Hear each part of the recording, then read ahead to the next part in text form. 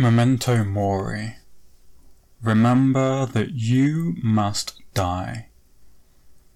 Death is a reality which we seldom wish to face, and our emotions around death, our grieving and our bereavement, often affect us in our spiritual lives. How often do we hear people say that the loss of a loved one has shaken their faith? Yet the gospel is not about shying away from this reality, but confronting it, and offering a message of hope in the midst of it. And that is what this sermon is all about, delivered at St. Mary the Virgin's Dis, at the 10:30 Eucharist on All Saints, November 2018. The reading was from Hebrews chapter 12, verses 18 to 24. You are listening to a sermon from The Pilgrim Path with your preacher Samuel S. Thorpe.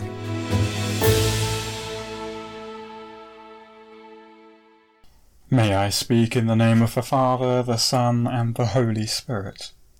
Amen.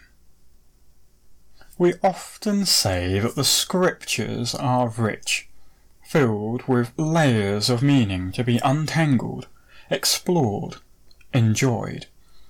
Yet sometimes we come across short passages which are exuberantly overflowing with references and significances. In these passages it's as if an entire universe of meaning has been crystallized and distilled down to a single, passionately crafted moment. If we are feeling brave, we might open the ears of our hearts to hear a glimpse of the glory of God, and allow it to nourish our very souls. Our passage from Hebrews this morning is one such passage. It's a passage which gives us a glimpse into our hope, which sustains our faith, even through the most difficult of times. It sets up a striking contrast between two mountains, two experiences of God, that is, of two covenants. The first is Sinai, the mountain where God gave the law to the Israelites through Moses. This, we are reminded, is not the mountain to which we have come. In Exodus it is the mountain which the Israelites gathered at the foot of, and where they saw a blazing fire in the midst of intense gloom and darkness. There was a tempest which thundered about them, filled with the sound of a trumpet. It was in this moment that they heard the voice of God himself, a voice which was filled with the immense holiness and power of God, which is beyond our understanding. They begged that he not speak to them directly, for they were afraid that they would die. "Speak to Moses instead," they begged. "Let him mediate for us, so that we might live." For them the voice of God was overwhelming. For them his presence on the mountain was unapproachable. God was king. God was awesome. But the reality of the holiness of God was just too much for the nature of sinful, mortal human people to endure. This, in our passage from Hebrews, is Mount Sinai, the birthplace of the covenant of the law. Yet this is not where we have come to. We have come to a second mountain, a different experience of relating with God, one grounded in the eternal promise of the new covenant.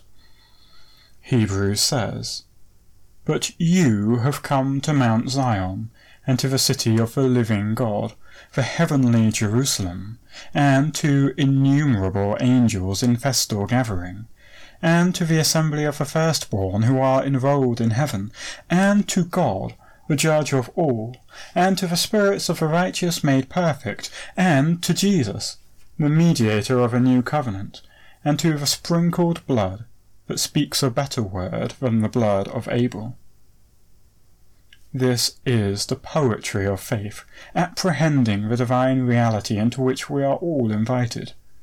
No more are we to be held back by fear, unable to approach the presence of God. No, we walk as pilgrims up the winding mountain paths into the city of the living God, the heavenly Jerusalem. As we ascend, we find ourselves surrounded by countless angels, no longer outfitted for war, but dressed in festival clothing to celebrate and worship God. This vision doesn't just see the heavenly worship of God, it sees us surrounded by the assembly of the firstborn who are enrolled in heaven, as they gather around God, the judge of all.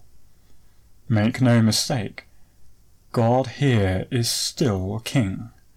He is still awe-inspiring. More than this, he is the judge of all.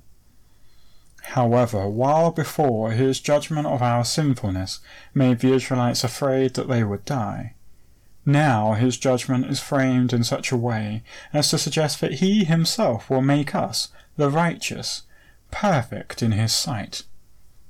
We don't have to, indeed cannot, perfect ourselves. The deposit of faith secures our righteousness, and the Holy Spirit in us will perfect us and lead us into eternal life. Fear has dissolved into intimacy. God is no longer just the God of his people, but God with his people. This brings us to the pinnacle of the scene, to the summit of Mount Zion, to Jesus, the mediator of the new covenant, and to the sprinkled blood, which speaks a better word than the blood of Abel. We often say Jesus Christ, as if Christ were his surname rather than a title, the Greek word for anointed, referring to the Messiah, the anointed one of God. His title, Christ, is important because it testifies to who he is and what he has done. But we would do well to remember that no one else could have done what he did. It is the person Jesus who is the mediator of the new covenant, and his sprinkled blood, which speaks a better word than the blood of Abel. Why are we suddenly talking about the blood of Abel? We've got the heavenly city, the living presence of God surrounded by angels, and all of the saints. Why are we skipping over all of that to think about Abel's blood? Well, we're thinking about Abel's blood because today the Church celebrates All Saints, a time when the Church prays that God, in his infinite love and mercy, may bring the whole Church, living and departed in the Lord Jesus, to a joyful resurrection and the fulfillment of his eternal kingdom. It's a time when we remember that we who are a part of the Church today are not just part of a Church which is spread across the world, but also of a Church spread throughout time.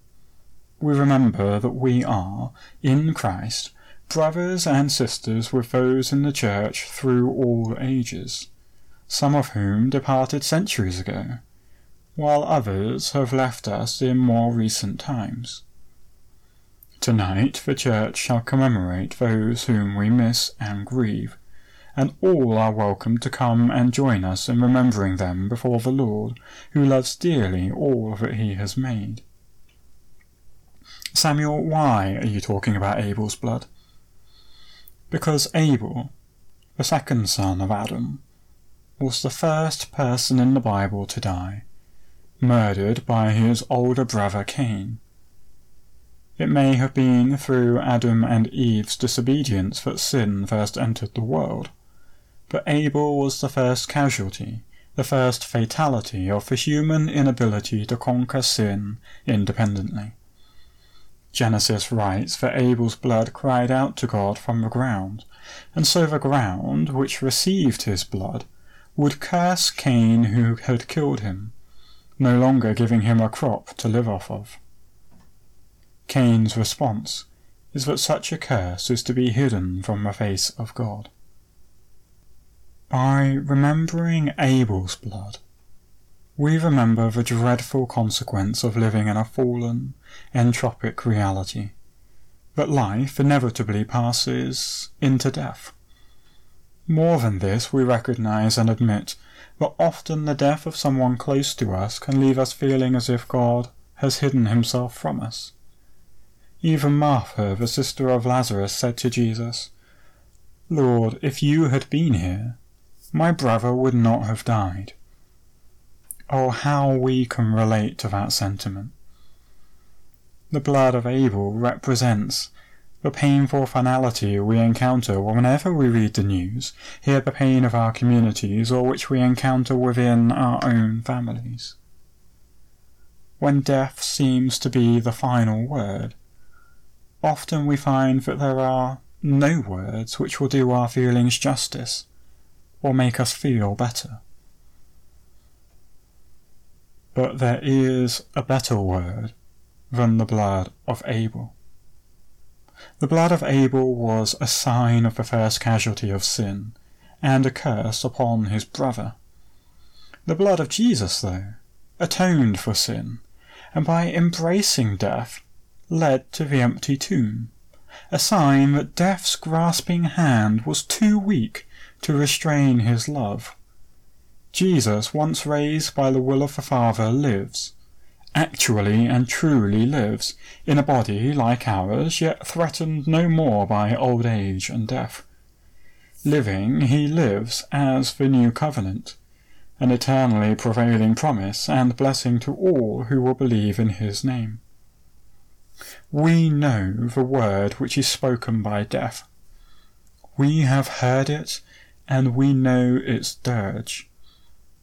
But there is a better word, the word which is spoken by Jesus.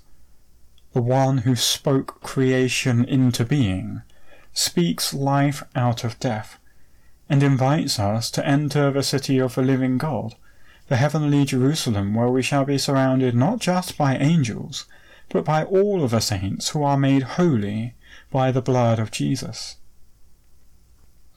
Hebrews 12, in this one short passage, has presented us with two mountains, two experiences of relating to God.